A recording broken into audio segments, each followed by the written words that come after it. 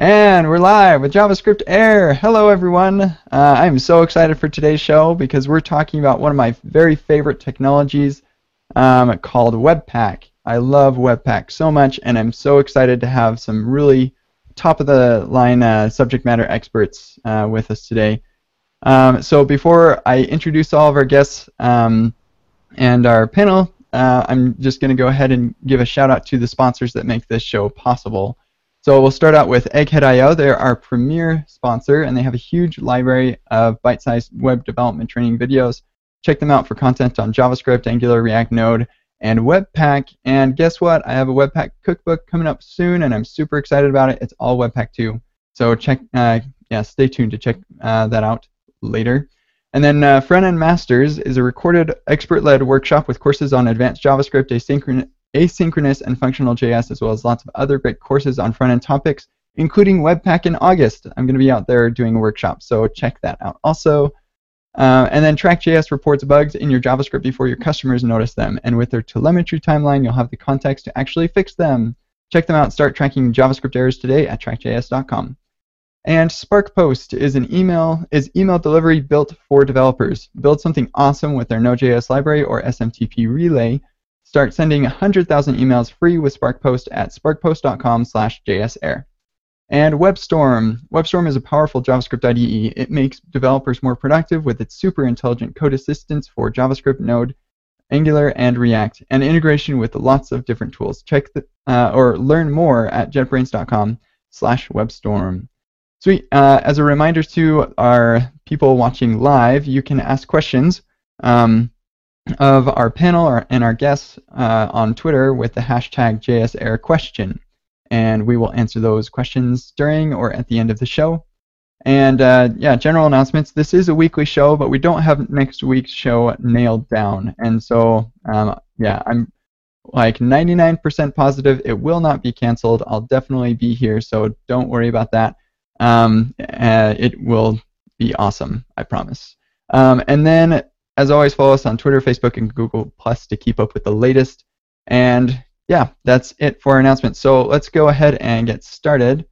For our panel today, we have Pam Sully. Hi. And I am your host, Kent C. Dodds. And for our guests, super excited. I'm gonna probably ruin lots of these names, but we're gonna give it a shot. So Juho Vepsäläinen. Well, close enough. I even got it like really solid right before the show. Yeah, that feels perfect. Yeah. And Johannes Ewald. Hi. And Sean Larkin. Hey. I should probably say Sean T. Larkin, because that's what it is here on this site, but, you know. And Tobias Koppers. Hi. And for those not familiar with Webpack, Tobias is the reason that we're all here. He created Webpack, and so we're super excited to have him and the rest of the main contributors here as well. So before we get into our subject, I think it'd be great to get an intro to each one of you. So you all, man, I'm pretty sure I'm pronouncing your name wrong. But could you go first and just give us like a couple-second introduction to yourself and maybe pronounce your name correctly for us? Yeah, so it's Juho Vepsäläinen. But anyway, so I started this crazy project, Survive.js, a year ago. So basically I started writing a book about Webpack, and then I ended up writing about React 2. And at the moment I have like two books. And the best thing is, of course, that most of the content is for free. So basically, I'm doing my best to kind of develop content around Webpack and React at the moment. Very cool. Thank you for that. Johannes. Hi, I'm Johannes, JavaScript developer. I also do lots of open source and Webpack contributor. And I founded a company with my friends, and we do a lot of client work and also teaching at the local university, and we also do the Node School in Munich. Very cool. Teaching is near and dear to my heart, so awesome. Sean. Hey guys, I am a UX developer at Mutual of Omaha in Lincoln, Nebraska, repping Silicon Prairie. I am unofficially the Angular ambassador to Webpack. And I've been working on it for about 6 or 7 months. I love what it does. I love what it's brought to the table for everybody, and can't wait to see what it's in the future. Also on the Angular CLI core team. Very cool. Thank you. And Tobias. Yes, I'm Tobias Koppers, and yeah, I'm the core contributor of Webpack and since 2011. And yes, in my work, I don't do much very JavaScript related, only a few things. And so it's a bit funny that I do Webpack as my hobby, so it's cool. Wow, that's amazing. That like you have built this thing that tons and tons of Webpack or of JavaScript developers use, and you actually don't do a whole lot of JavaScript on your day job. Yes. No. That's fun. Yeah. Cool. I think to kick off our conversation, let's go ahead and just get a baseline of what Webpack is. So maybe Tobias, I think you'd probably be the good one to answer that. What is Webpack? Ooh, difficult question. Yeah, I think it started as a JavaScript bundler, but today it's a bit more. It's a module bundler, so you can put anything front-end related or, yeah, let's say front-end related stuff and process it with a dependency tree and get some assets out of this Webpack. And yeah, that's what it does, I think. Anybody else have anything else they'd like to say about what Webpack is? Live. I think it translates, or the main concept is that everything is a module, not only JavaScript, also CSS and HTML. So as long as you have some syntax that is where you can reference other stuff, then it's a module. And I think Webpack was the first, or is probably the only tool that emphasizes this concept. Yeah, I think it adds a lot of simplicity when you can just think of everything as modules. Yeah, I actually see Webpack as a graph manipulation tool. So you take a dependency graph and turn it into something else.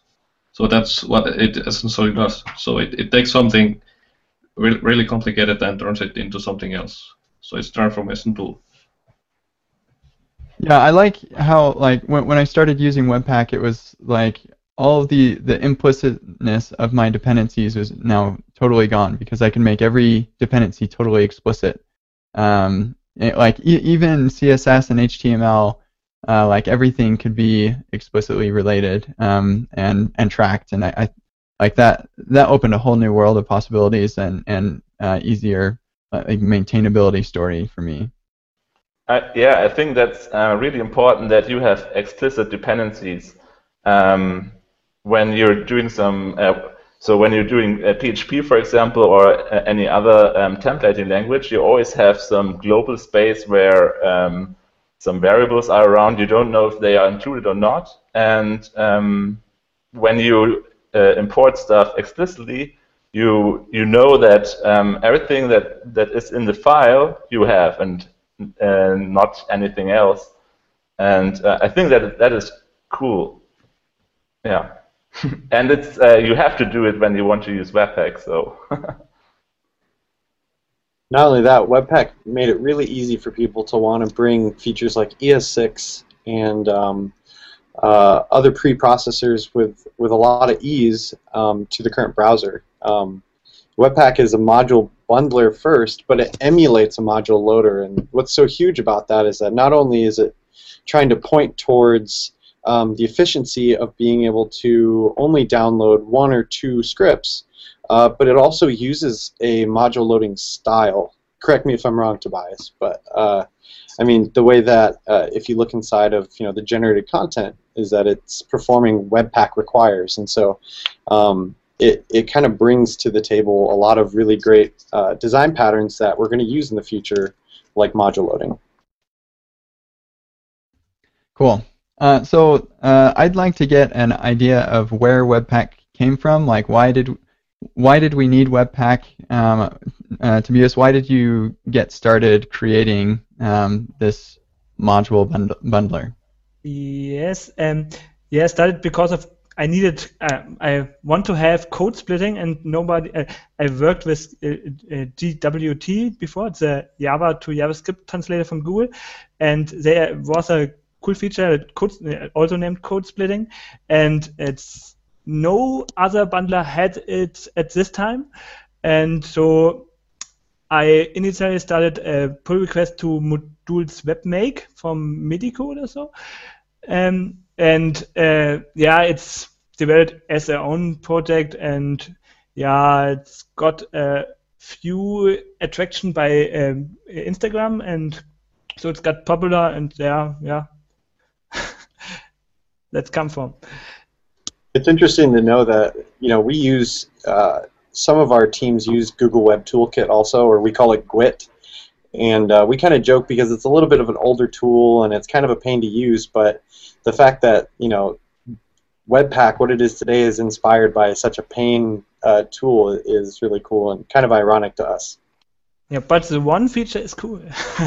Yeah, well, I don't know though, Sean. I actually kind of want to ask you about that because I mean, in terms of like knowing a little bit of the reputation of Google Web Toolkit, it also is like fairly ubiquitous. It's kind of that thing of like, as much as you don't like it, like things become ubiquitous for a reason. Usually because I don't know, maybe they're useful. Taking like building off of something that was maybe you didn't like it, but it was actually useful, and it's been inspired by that to something that now people actually like. It's really cool. Exactly. I mean, it's like the biggest irony ever, and we always joke about it in the office. Cool. So I'm just like totally floored by the power of Webpack. I remember when I started using Webpack, I was just like, I feel like there's nothing that this tool cannot do. And it was just like every single time I had a question, like, can I do this with Webpack? The answer was always yes. It was just a matter of like, how do I do that? And so I'm just really curious, what was like the design going into this that made this tool so powerful and flexible? Like, what other things kind of inspired the API, or like it's just so amazing to me that you can do so much with 100 or 200 lines of a JavaScript object. Yeah, it's a bit. Webpack's config is a bit of a declarative style, and I think that's what makes it powerful. And there are many hooks for plugins, so you can hook into the complete process, and if you can't do something, you can write a plugin for it, and that's, I think, what makes it powerful. And yeah, your use cases are often common, and some people may already written a plugin for it. So yeah, it's more a kind of plug-in system, Webpack, and the core, everything is a plug-in, and so it's very modular, and I think that's what makes it powerful. So is there any anything that Webpack can't do? Like on that thread of like, can it build a spaceship? Yeah, right. Yeah. Are we shipping Webpack to space yet? Yeah, like it was just for me. It was always like, oh, I need to do this weird. I just remember. So back in the day, I was doing a lot of Angular, and I wanted to like have this really crazy, interesting structure in my folder structure. I wanted to be able to. I had a folder that I wanted to be able to require something and have it like actually look up two directories up above and start the require resolution like two directories up instead. It was like this crazy weird thing that I would not recommend doing. But I was shocked when I asked you, Tobias, this was like a year ago, I was like, I want to do this weird thing, and you're like, yeah, you probably wouldn't want to do that, but this is how you do it in like 3 lines of plugin. And it was just like shocking to me. So what are some cases where Webpack doesn't really solve problems? Like, where are some areas where Webpack kind of falls over? Yeah, it's a bit of the HTML handling. It's a bit it's not so cool.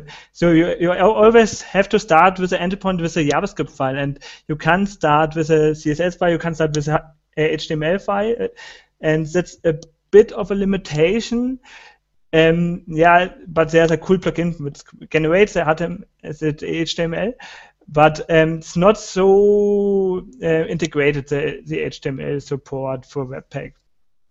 You can create modules with insert HTML into the bundle, but you cannot turn it around. So it's a bit of a limitation, I think.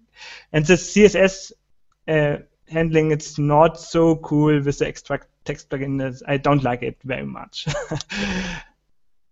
Yeah, I think that's currently one problem with the design or the API, the internal API, that for every loader has to parse the source code, build an AST, and do the transformation, and the next loader has to do that as well. So, for instance, when you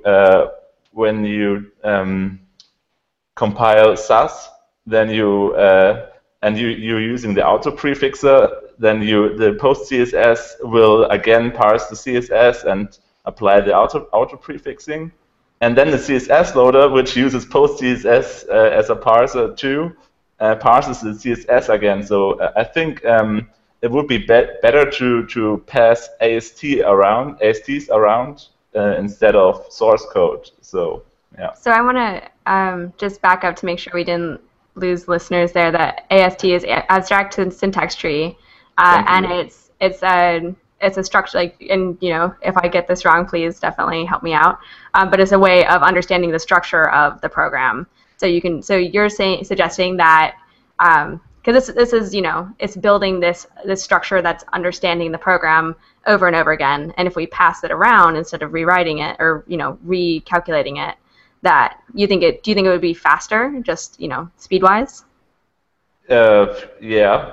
I would think so. I think parsing makes a lot of performance. I'm not sure if Tobias says this too, but I think it would be faster. But I'm not sure. I'm not sure if that's the responsibility of Webpack. Maybe there is a boundary where you should use post CSS plugins, and yeah. I don't know if I actually, yeah. That's really interesting to me. I think this would totally be possible with the current Webpack API. Like, you would simply have your first loader parses it into an AST and passes that on to the next loader that consumes an AST, modifies it, and then passes that on to another loader, and then finally the last loader generates the code. And so, like, it would totally be possible with the current loader implementation. I'd really love to see somebody implement that. That'd be really interesting. There's a lot to do. It has been implemented for post CSS, not in the current post CSS, but somebody has written a loader which does exactly this. It's parsed and transfers the AST. So I can look it up. Cool. Yeah, that'd be awesome to get that in the show notes. Yeah. Yeah, as long as it handles like loaders that emit new files into into the AST. Yeah. I think that's legit. Yeah, I think that would be the key thing too. Of in terms of like why isn't it that way already? Is like, well, these things are probably updating the AST, so they should return a new AST that passes to the next loader. Mm-hmm. Yeah, exactly. I think one problem is also that ASTs may be different depending on the actual tool, but I think there is an effort currently to make the ASTs more universal. Comfortable. Yeah, universal. Like standard. Yeah. Yeah, very cool. So one other thing that I hear a lot as somebody who does a lot of Webpack teaching and training, people often complain about the documentation. And Webpack being such a huge project, there's a lot to document. What are some things that people can do to help with the documentation process? Like maybe somebody could explain how actually the documentation is actually pretty simple to update, and we just kind of need people to help. So what are some areas where people can help, and how can they get involved in that? I think the first thing is to correct spelling issues and typos and improve the language, because Tobias is not a native speaker, so I think native speakers could improve the docs, and I think it's really easy because you just have to click the edit button, and you don't have to. It doesn't take much time, so you can do that in probably 10 minutes. So I think that's an easy starting point. And you correct me if I'm wrong, but it's actually just the documentation is driven off of a wiki, right? It's not like a repo. Well, technically, I guess a GitHub wiki is a repo, but like it's not really all this complex. You can do it all in your browser. You just need a GitHub account, and you can commit directly to it, right? Yeah. So it's pretty easy. Next person I hear complaining about documentation, I'm just gonna be like, well, I mean, there's an edit button right there. No, but yeah, I think it's the easiest way to edit the documentation. I've never seen another website that's so easy to edit. Yeah. So I think that's something that we should all learn, is to give back once we learn.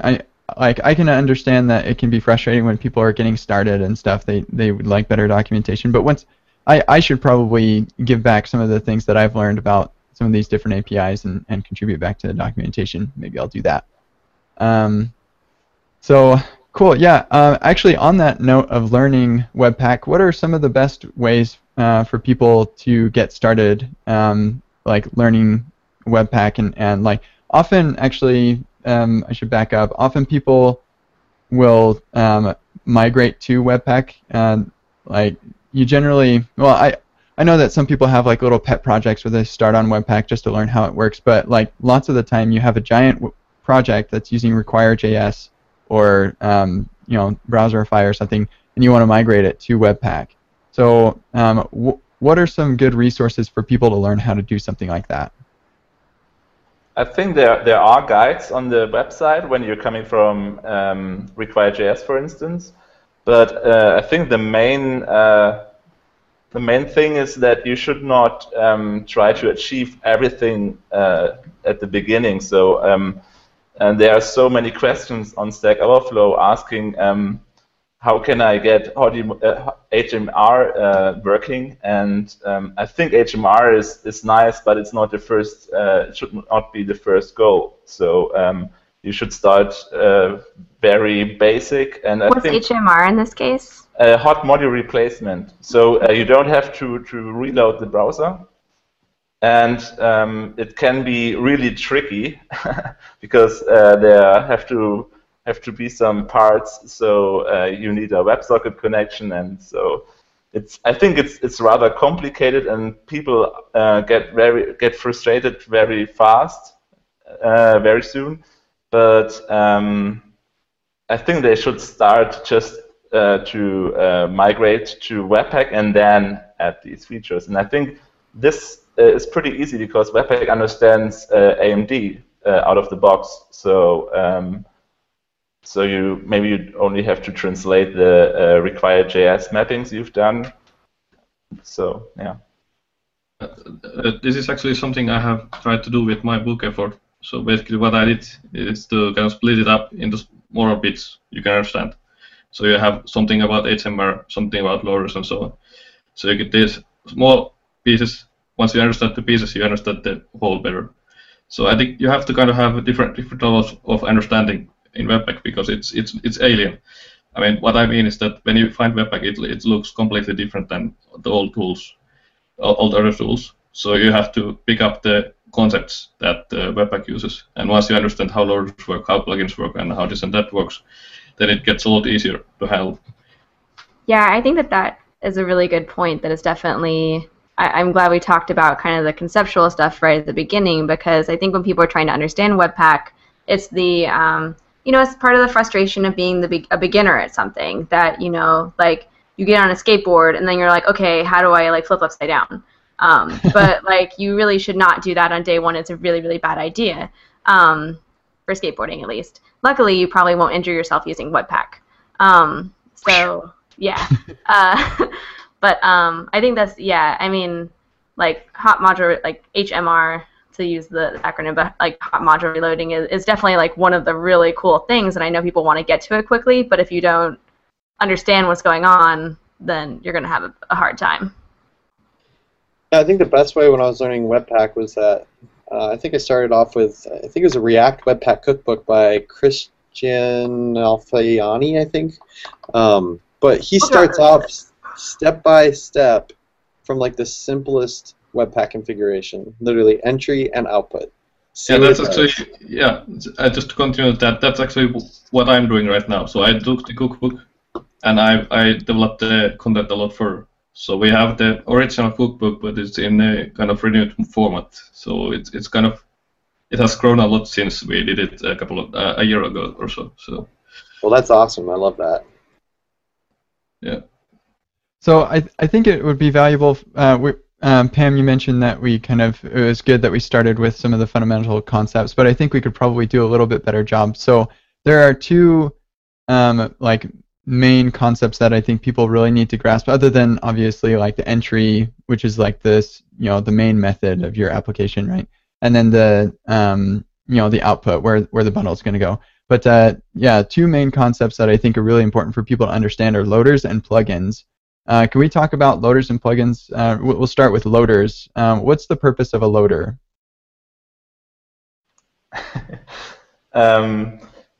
A loader is it's basically a function that gets an input and returns an output, and I think most loaders should return it asynchronous.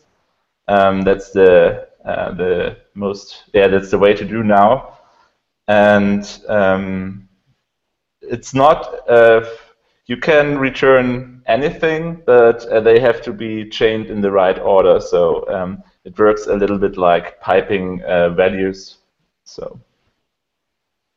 Yeah, so you, like in a practical use case, this would be something like transpiling JavaScript, and so you'd have a Babel loader where like in goes your source code and out goes the transpiled JavaScript. Or another really good example is CSS. So if you're transpiling or you're pre-processing with less, for example, that would go through the less loader, and then it goes through the CSS loader. Which actually, if I understand the CSS loader correctly, it actually just takes the CSS and makes it a string module, and then that goes into the style loader, which is responsible for actually injecting that into the DOM. And so each one of these things plays a specific role and just pipes it through the next loader. Yes. This is on the module level, right? It's this isn't like the whole bundle. Loaders are dealing with just modules. Is that all right? Yeah, and I think the main benefit is that they all translate into a JavaScript module somewhere. So the CSS loader turns a string into a JavaScript module, a module that just returns a string, and by that you can replace all the references to other images or fonts with a usual require statement. So Webpack itself does not understand CSS or any other language. It just recognizes these require statements. And so somewhere in the chain you have to create a JavaScript module, a CommonJS module. Cool. So Sean, did you have something you wanted to add? No, I was just going to say, like, even you guys talked about a lot of good examples that maybe do more complex stuff, but a loader in Webpack simply just takes a file and it returns a new version of that file, just edited. That's all a loader is in its simplest form. I think sometimes, like, let's say if you just wanted to add like a comment or something on every single one of your files with a certain extension, you can do that just by writing a custom loader. It's interesting that you do that. You say that. Before I started transpiling with 6to5 or Babel, I wrote a loader to automatically add use strict at the top of all my modules. And I wish that I just like started using 6 to 5 because that was a total waste of time. But yeah, it was actually really easy to do. And like there are some things you can do with caching and different things to make it more performant and stuff. But yeah, like basically you have a file that exports like it's a module that exports a function, and then you tell Webpack to use that as your loader. It's like, yeah, that's basically all it is. So writing loaders are no longer scary for people. Great. So let's talk about plugins then. What's the purpose of a plugin? Tobias, you should answer that. Or you. Yeah, I mean, I guess the HTML Webpack plugin is the best example, because I mean the problem is that you get some output out of Webpack, but of course it's useful if you get HTML too. So HTML Webpack plugin, it hooks into the Webpack lifecycle, or it detects that alright, everything is done, and we have this and that asset, and what it does, it generates an HTML, and it writes the script tags and everything for you. So that's like one good example of what you can do with the plugin. So maybe Tobias, you can talk more at like an architectural level. What's the purpose of plugins? Like, yeah, when would I need a plugin? What do plugins normally deal with? What do they have available to them? Yeah, plugins deal with everything that Loader doesn't. It's more if you want to hook into the whole compilation process, or after or before, or if you don't use a loader if you want to do a transformation of a module or multiple modules. But if you want to change the chunking, change where modules are in the chunk tree or something like this, you need to use a plugin. So everything what's related to the compilation process is the job of plugins. Yeah. I would tell sometimes loaders allow you to work with compilations, which are like the compiler's finished result from a loader, in layman's terms. So it gives you access to the entire lifecycle hooks of the compiler, and not only the compiler, but the compilation itself, or even lower level things. It's a complete API to what Webpack does in terms of compiling. And not only that, but I mean, it's all built into the source code as well. Like half of the libraries are plugins themselves that implement the exact same. I guess you could say parent class called Tappable that Tobias created. Cool. Sorry, did you have something, Tobias, that you wanted to say? No. Okay, cool. We mentioned hot module reloading, and it's a feature that this is one of those features that demos really well, and people get really excited about. Even if it's not entirely practical for everyone's use case, it's still like, oh wow, that's awesome. So I think people would be interested to hear about hot module reloading and a little bit of how that works and what role that plays in the developer workflow. Does you want to talk about HMR? Yeah, I talk about it.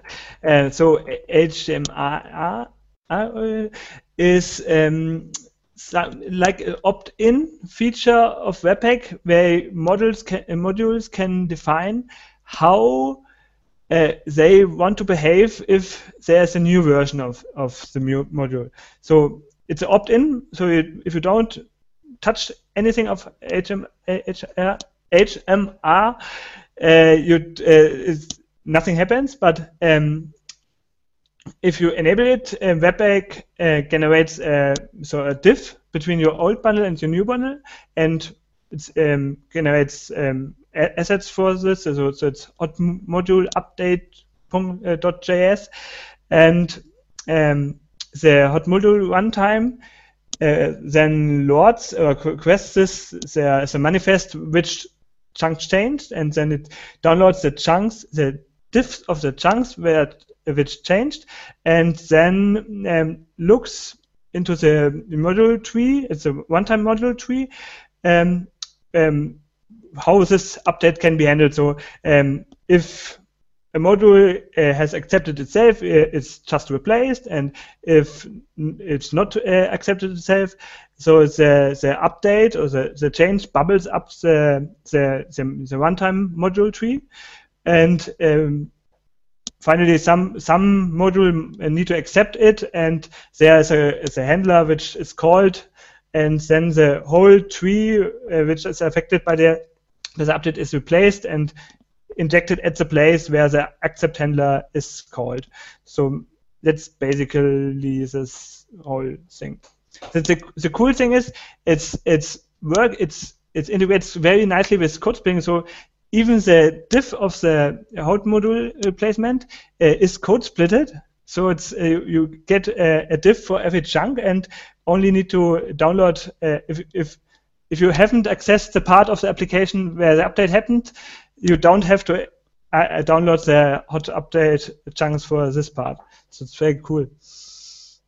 I think you have when you want to update a module, you have to be sure that there weren't side effects. So, for instance, replacing styles is very easy because styles have no side effects. You can remove the style node from the DOM tree and add the new style node, and the other part of the application is not affected by this change.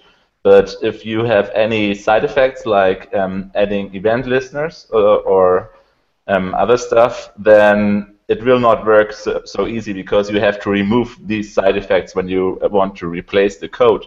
And that's why, for instance, functional programming is a really great fit because there you program little functions that don't have side effects and you can easily replace these functions. Yeah, actually, it's very easy to implement the hot module jsAir interface for Redux. So it's a couple of lines of code, it works. So you can replace reducers. And actually, a couple of days ago, I saw an implementation for MobX. MobX is some alternative to Redux. But I mean, you can implement the interface yourself. But of course, it's very, very hard if you have side effects. I mean, it's not practical then, but for simple systems like this, of course it works. Yeah, because like the alternative being your pretty much your entire, like the top level module needs to reload everything, and then you lose all state and everything is gone. It's just like refreshing the browser at that point. And I think this is one of the things that motivated Dan to create Redux, because he thought, okay, I need to be able to do hot module reloading, but I don't want my state to go away, and so I need to separate my state and my UI so I can update each one of these individually and get hot module reloading on those. Just kind of an interesting concept altogether that we could talk at length for, I think. But I think it would be good to move on to another feature of Webpack, and that is actually Juan asked this on Twitter. He wanted to know about tree shaking. And so tree shaking is like, I think it's started to become a buzzword, but it really is kind of an interesting feature. Does anybody want to start the chat about tree shaking? So tree shaking is dead code elimination, right? Because I had to look this up, because you can also call it dead code elimination. I guess the main understanding is that we have ES6 multi-definition. And ES6 multi-definition it's possible to analyze statically. So you can take a look at the files and tell that, all right, we are using all of these parts. And based on that information, you can tell that we are not using this and that, so you can eliminate. So you shake the tree and throw the code away you don't actually use, and that's it. So it's all...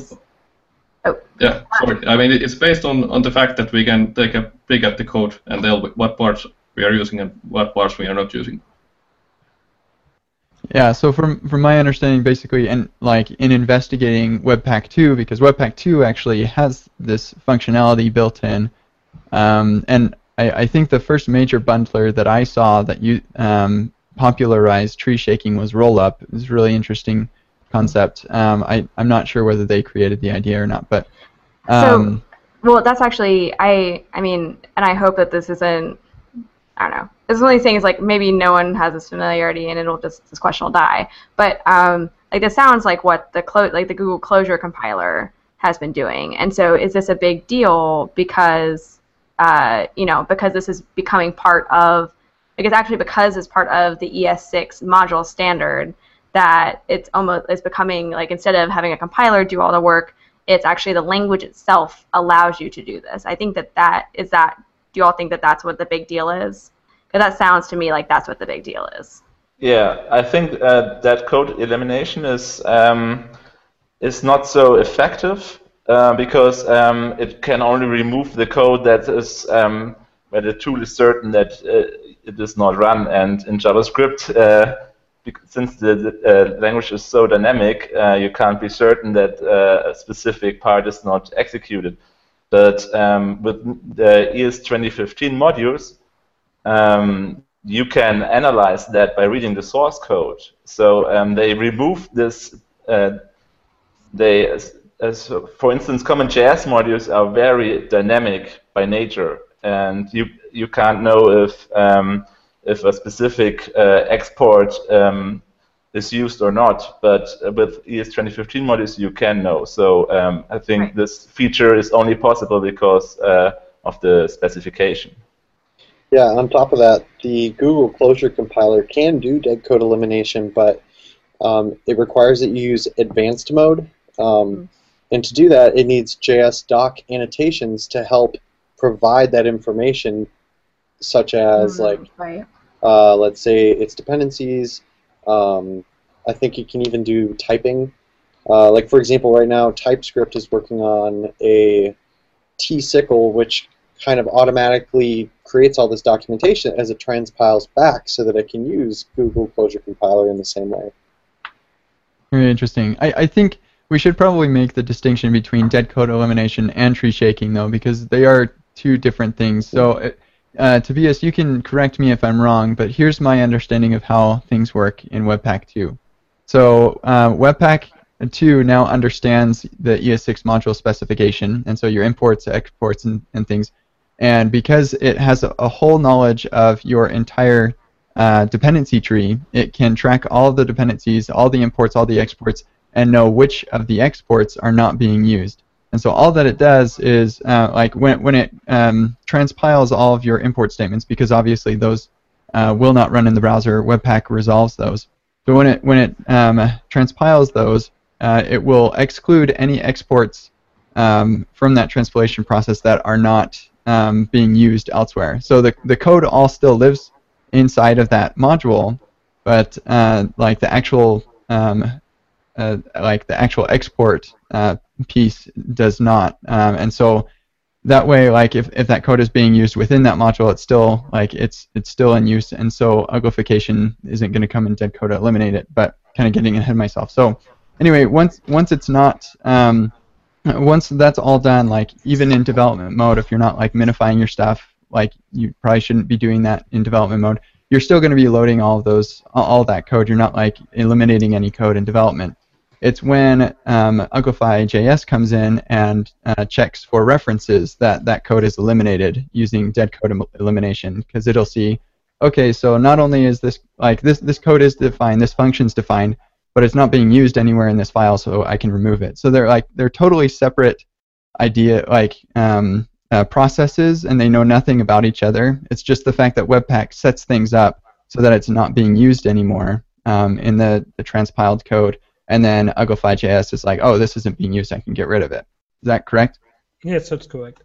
It's like Webpack tree shaking makes translates unused modules into test code.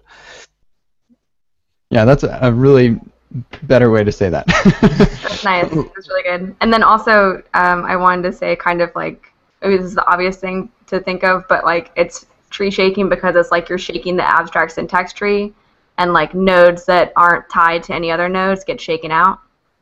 So if that helps people conceptualize it.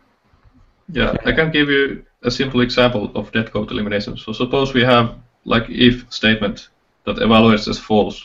So it's clear that it's going to be false. So of course Uglify can tell that, alright, let's drop this if. And that's actually a technique you can use with Webpack, is that you have defined plugin and you can set the environment. So let's say we have like certain statements active during production and certain statements active during development. So you can do this just by using the fact that we can replace the contents within the if statements. So then we know what to eliminate and so on. Right, yeah, and like tools like or libraries like React use this all the time. They have process env, node env, or whatever, and like leverage this dead code elimination. And like I do this all the time. It's really, really useful. So I feel like there was something else I wanted to say about tree shaking, but we actually are coming pretty close on our time. We do have another question on Twitter that I'd like to get to. And the question is about Webpack 2. What kind of speed improvements will we see from Webpack 2? Ed Moore wants to know.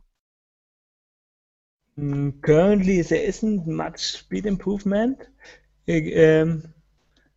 I think small improvements, but nothing architecturally better. But maybe I had the idea to cache the chunk tree, but that's not implemented yet. So that's if you have many modules, it's a bit problematic because we cache the loader results, we cache the modules, but we still build up the module tree, build up the chunk tree, and translate the module tree into the chunk tree and optimize the chunk tree. And this part could be cached, but it's currently not. So that's a point for Webpack 2, which should be implemented in future. Yeah, actually, I kind of wanted to ask about that. So, speaking specifically about Webpack 2, what are some of the other things that we can look forward to in Webpack 2? I think we should probably link to the gist that you created. Yes, I added it to my link parts on the doc. But it's the resolving configuration changed and the resolving plugin system changed a lot, so it's much more flexible. And yes, ECMAScript due to ES6 modules, and I plan to force or to persuade every loader author to emit ECMAScript 6 code, so it's ECMAScript 6 modules, so we can leverage tree shaking for all the loader generated stuff. Example, CSS. You can theoretically tree shake ECMAScript CSS. If you need to the loader emit a JavaScript module, and if the JavaScript module is ECMAScript 6, use ECMAScript 6 modules, we can tree shake it, and we need a little API for this, so we can remove the unused CSS rules from the document, but that's something in the pipeline.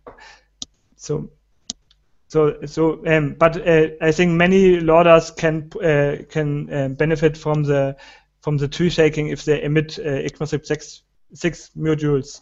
But yeah. So that's a point. Oh. Okay. So, did you mention also the API to code splitting also changed? And so now you can. It's the ECMAScript 6 system.import syntax, but it's nearly identical to the ensure or require empty require. With a little different, you can dynamic fragments in the ECMAScript in the system import translate into many chunks, so it's easier to create split your. If you have many roots into an application, you can use a dynamic system.import, and this will automatically translate to many chunks. So it's a bit better. Yeah, and it's crazy easy to use. I have a lesson coming up on it, and like you won't believe it. And the other cool thing, if I recall correctly, is now you can add a handler for when there's a failure to load a module. Yeah. Which is pretty handy. This was a requested feature for require ensure, but there's the spec for require ensure, and there is no handler for catching the exception. But the promise IP is much easier to make this with. Is this feature the reason why the Webpack runtime now requires a promised polyfill? Yeah. So yeah. if I'm not using code splitting, do I need to polyfill promises still? No, I don't think so. Oh, that's good to know. Good to know. But you should use code splitting. Yeah, it's so easy to do, right? It's mind-blowing how easy it is, actually. But no, that's good to know. I got to go update a lesson real quick. Just to add that little note. Cool. So we've just got a couple minutes left, and I wanted to ask two quick questions. One of them is, where do you need help, and how can people get involved in helping the project? Yeah, the best idea is to start with writing own loaders, or this part of the to contribute at loader level. It's easy and it's good way to start, and the documentation, of course. Yeah, and I think, yeah, you can do pull requests to the core, but it's pretty difficult and it's a bit big. But it's good tested. So if the test pass, it's a good chance that your pull request is correct. Cool. And on top of that, you can contribute examples, or adding tests to the test library will help, Tobias and others make sure that we're, covering all the bases or edge cases that people want to use Webpack for. So if anything, you've come up with a crazy setup that works, and you want to maybe ensure its success in the future for changes, consider adding it as a test or putting a pull request in for a test and explaining why, and that's something that will really be beneficial to us. Oh, that's a great tip. I think any library could and should do that same thing, and they would all appreciate it, I'm sure. Yeah, I would like to mention one thing. I mean, the Webpack, let's say it's not the easiest tool to use. So we have this library or tool known as Webpack Validator. So I think it's awesome because it validates your configuration. So if you make a mistake, it will let you know. And we have these rules. I mean, let's say good practice or best practices that kind of spot certain things. So I think it's a tool worth knowing about, and maybe you can even contribute to it because it sits on top of Webpack and makes it easier to use. So I kind of recommend that tool. Yeah, that's definitely one of my picks. Webpack Validator is awesome, and Sean just added in the chat. It's like Webpack Lint, but what's cool about it is it's not just static analysis, because Webpack configs are like runtime generated, and so yeah, it's a runtime linter. Cool. My last question. Oh no, we just lost Tobias. Oh, sad. Well, my last question probably isn't going to apply anymore. Oh, there he is.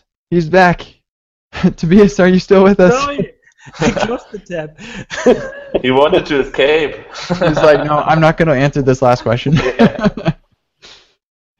Tobias, I did have one other question. So I'm just so impressed by like the amount of engineering that has gone into this Webpack tool and how much time you spend on Webpack and the community around it. And so I want to ask, how do you find the time to work on Webpack? I feel like there are a lot of people who listen to the show who are really interested in contributing to open source and working on stuff on their free time. And I feel like you could give us some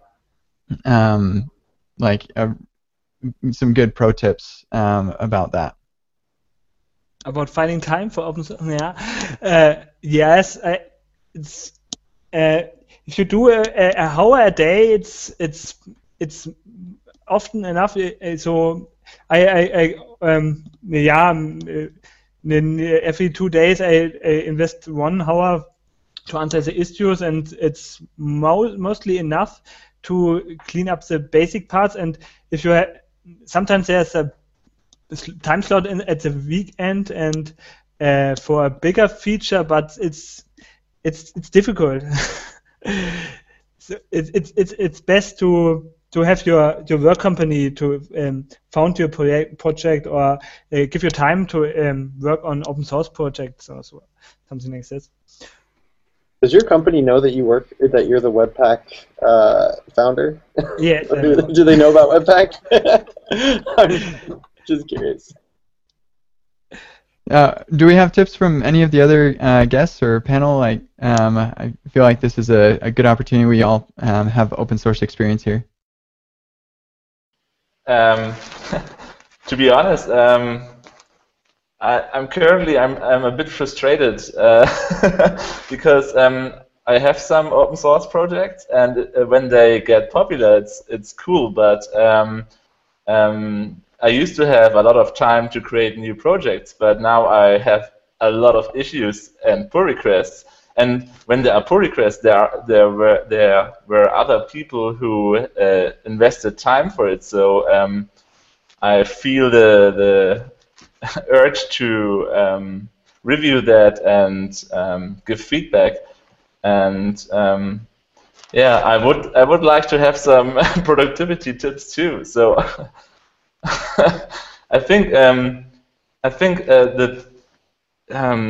somewhere when your project becomes popular, you have to invest into the process of getting new contributors, because when the project is big enough, you can't handle that all for yourself, especially not in your free time. Yeah, I think it's just like go on top of that. It's really valuable to start early getting contributors to the project, and like be really open to people contributing. And if somebody files an issue, you don't have to fix it right away. You can show them how to fix it, even if it takes twice as long or 4 times as long to get that person to contribute instead of you just doing it. You'll wind up with a contributor, and that's really helpful. So. We are out of time, and we just have some our tips and picks and announcements to go through. So we'll just jump into those now, unless there is something else that somebody wants to mention before we jump into that. Is there any like last minute things people want to talk about? Okay. You can roll it into the tips and picks. Okay, let's roll in. So we'll start out with Pam. Why don't you go first? Sure. So. My tip for the week is just rehashing what I said earlier, that especially like this was very true for me with learning about Webpack, being frustrated that I couldn't like do cool tricks right away, or just being overwhelmed by like a completely different paradigm, but having to take a step back and learn about why it does that. The basics, and so just the tip is, as hard as it is to focus on the basics, sometimes they're necessary to get to the cool stuff. And then for my pick, I'm going to pick an article or a post from Axel Rauschmeier on Webpack and tree shaking. It's nice, it's concise, so if you found that part of the show interesting, you'll probably like the post. Awesome. I'll go ahead and go next, and then we'll let our guests go ahead. So for me, my first tip is definitely self-serving. My tip is for you to follow me or Egghead.io to know when my Webpack cookbook course comes out. It's all going to be Webpack 2, and there's a ton of stuff. And all of the guests actually have given me invaluable feedback on this course. So it's going to be solid. I'm really excited about it. And then also I am doing a Front-End Masters workshop in August, and so follow Front-End Masters to know when to register for that. And then I have this link to a video called Migrating an App to ES6 with Webpack. This is a workshop that I did last year at Midwest.js, where you can follow along and migrate an application to using Webpack. So if that's something you want to do, this could hopefully be helpful. And then my last tip is try to find Babel plugins to do stuff you need before you use Webpack features, because Babel is more ubiquitous and interops with more tools.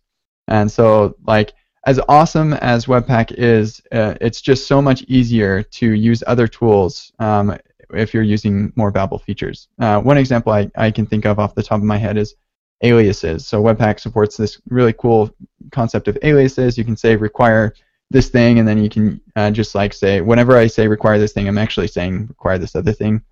And there's a Babel plugin that can do the same thing, and it basically translates your require statement into what it should be, for that alias, and it's actually super nice. I'll add a link to that Babel plugin. But yeah, doing this makes it easier to interop with other tools. And then I have 2 picks. My first is a new podcast that I just started, as if I don't have enough podcasts already. But it's called React 30. It's a new 30-minute podcast by me, Ryan Florence, and Michael Jackson. And our tagline is, "We will waste no more than 30 minutes of your time." And so check that out. We just recorded our first episode, and if you're diligent, you can find it on YouTube. But yeah, we're waiting on iTunes right now, so it should come out pretty soon. And then Webpack Validator, we talked about that earlier, but it's like totally invaluable. I recommend you use it. Okay, great. Let's go with Johannes. Oh, you got me. I was not prepared for that. Okay.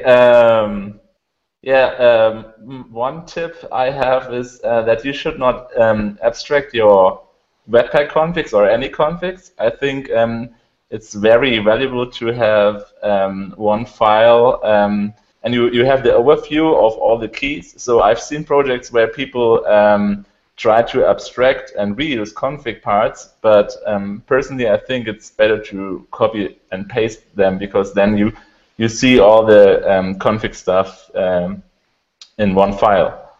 And the other tip is that learning a completely different programming language upgrades your programmer brain. So in January I've learned a little bit of Haskell, and I can recommend I think the most popular tutorial about Haskell. It's learnuahaskell.com, and it's so nicely written. And before this tutorial, I didn't get the syntax, and after that, it was really nice. And I think, especially when you want to learn functional programming, I think Haskell is a tough but a good start.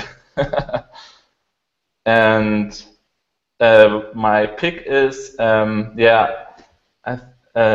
using the set shell script. It's called set.sh. And it's so good to jump between folders. So it memorizes the recent folders you've been, and you only have to type 3 letters and hit enter, and you're back in that folder. So I can recommend that. Cool. Thanks. Juho. Yeah, sorry. I was just checking a thing or two. But, so tips. There's always something to learn. So it's like you cannot go without learning anything, and especially when it comes to frontend. And I guess based on that, I would say it's worth it to kind of spend time on learning to learn. So you have to kind of figure out the best place for you to learn. It might be videos, books, or doing things or explaining things, but you have to find those ways, because it's like the core skill of a developer. It's the learning skill, at least the way I see it. I think it's worth it to spend time on fundamentals. So you have to understand what's behind these systems, because if you understand that, it's going to be easier to move around. So something new comes around, you can pick it up because you understand why it works. About picks, I have 2 picks. Webpackbin.com. You will get linked to it later, but it's basically an environment on the web that has Webpack set up. So you can just start coding React or something, and it just works. And there's another pick. It's a tool known as AutoJump. So AutoJump, it works in terminal, and it's basically a tool that learns your usage. So you kind of go to directories and so on. You can say J and something, and it just jumps there. So you have to use it a while, but I mean it saves tons of time. So I guess that's it for me.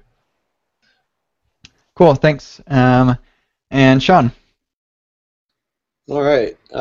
So my links are You Don't Know JavaScript. It's an incredible resource. I think it's on GitHub also by Getify or Kyle Simpson. It has probably some of the most complete understanding of ES6 and JavaScript in general. So if you're wanting to learn JavaScript more or just trying to understand some of these new patterns that are being used, it's a great resource.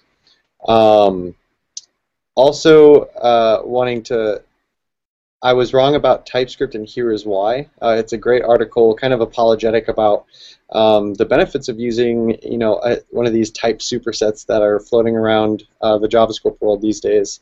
For me, I can take a look at it and kind of maybe weigh it over. I think just like Johannes said, is that learning new languages, whether they're similar or not, are going to help you understand contextually how to apply engineering principles across the board. And I think so. Take a look at TypeScript. And then also it'll be posted as my Google Docs slide for Angular plus Webpack.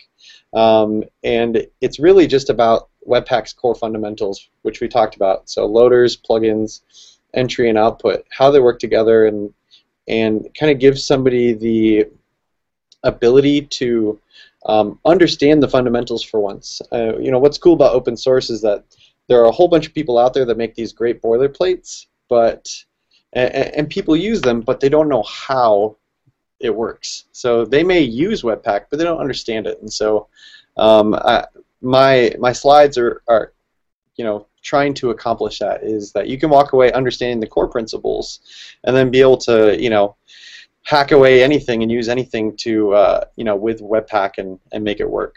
And then my tips are, when you're struggling on a problem, just take 2 steps back and ask, what am I trying to accomplish? Is this the best avenue? And if it's not, what else can we try? I think so many times, myself as well, is we're repetitively trying to fix this one solution, and sometimes just getting up and walking away and taking a step back and just kind of understanding what's going on really, is refreshing. And then a second one that I always recommend to people is, when you're troubleshooting something and you don't understand or you can't find an answer, look in the source code. You're going to find all sorts of little hidden gems and awesome features that you never knew existed, like Webpack has Electron and Atom targets. That's in the source code. You can find it. There's all sorts of crazy awesome things that you can learn just by looking at the source code, before asking somebody for help. I like to say, there's nothing wrong with ever asking somebody, but troubleshoot first and ask last. And somewhere in the middle, you should put reading the source code. And then I think my picks were Midwest Dev Chat. So, I'm in Lincoln, Nebraska. I don't know about the rest of the technologists around here, but if anybody out there is looking for a great community to look for help or connections, especially in the Midwest, you don't have to. You can go to www.midwestdevchat.com and join our Slack group. And then the Webpack closure compiler. So instead of using Uglify.js, you can always use closure compiler to remove some of that dead code, and so that's been really useful. And then Angular class has an Angular 2 Webpack starter, so you should take a look at their organization, especially Angular developers. If you understand the principles and want to take it to the next level, there's a lot of great design patterns using Webpack that are very useful. Cool, thanks. That was a lot. It's all right. A lot of really good resources. And now Tobias. Yeah. My links are the Webpack 2 gist from me, and a link to Rollup.js, which initially makes the tree shaking popular. And my tips are, try to use explicit dependencies. Don't use globals, don't use the provide plugin for stupid stuff, and so try to use CodeSpring because it's just cool. Yeah. And the tip is, you can try Webpack 2. It's pretty stable if you don't mind small little bugs. But if you like a fixed version, should be stable enough to compile your ECMAScript 6 modules. And there's I have a slides repo at my GitHub account. It's there some cool tips about advanced Webpack tips about stuff like everything. Yeah. And I have a cool gist about caching and Webpack. It's linked here. And if you want to know everything about Webpack, you can look at the documentation page. There's everything, every configuration option, and it's a good idea to just skim over it or read something, and you find cool stuff there. And my advice is to don't use boilerplates, but from other people, but to read them and find good ideas and how they do stuff, but don't try to start with the boilerplates.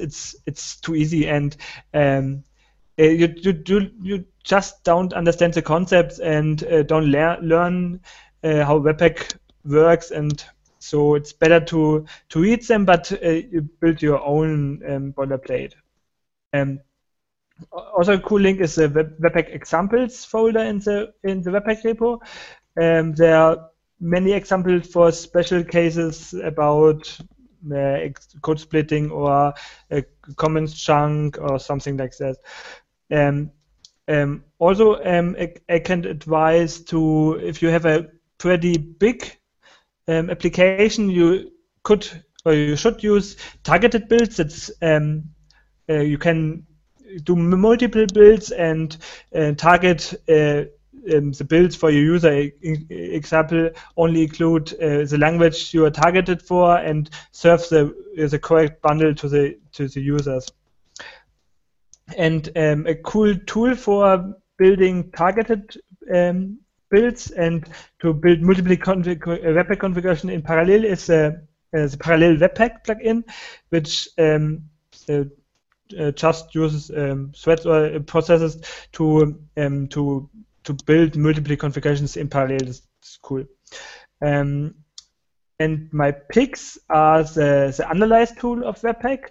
You can use it. You can put your stats file into the analyze tool, and it gives you hints and visualize your modulo tree and the chunk tree, and it's pretty cool to find weak spots in your dependency graph. And because I also want to advise to pick another language, there's Rust. It's cool and it's interesting concepts, and you can read the documentation. It's pretty fun. Yeah, it's pretty cool. So that was everything. Awesome. Yeah, that was lots of really, really good tips and picks. Those will be on the website. This might take me a while, but they should be on the website in like 24 hours, hopefully, so whenever I can get to it. So I'm going to wrap us up. Thanks to everyone so much for coming. This was a really interesting conversation about Webpack, one of my favorite technologies. I want to give a shout out to our silver sponsor, Trading Technologies. They are hiring, so check them out. If you or your company is interested in sponsoring, then check out the website. There's a link there to sponsor. And even if you're an individual who wants to sponsor, we have this appreciation level sponsorship that's like really cheap and stuff. And people have done it, and we appreciate you. And then if you have suggestions for the show, for topics or guests or both, go to suggest.javascriptair.com, and that will take you to a form. And then feedback.javascriptair.com will take you to another forum where you can give us feedback on this show or future show or past shows that we've had or the entire show in general. Really appreciate that feedback. And then we do have an email newsletter that goes out after the shows, like normally the day after. Go to jsAir.io/email, and you can get like show notes and highlights from the show directly in your inbox. And then, as always, remember we are a weekly show. I'm not sure what next week's show is going to be quite yet. It's not nailed down, but it will be great. Check us out next week, same time, same place. And follow us on Google+, Facebook, and Twitter to keep up with the latest. And with that, I think we can say goodbye. So thanks, everyone. This was great. Bye. Thank you.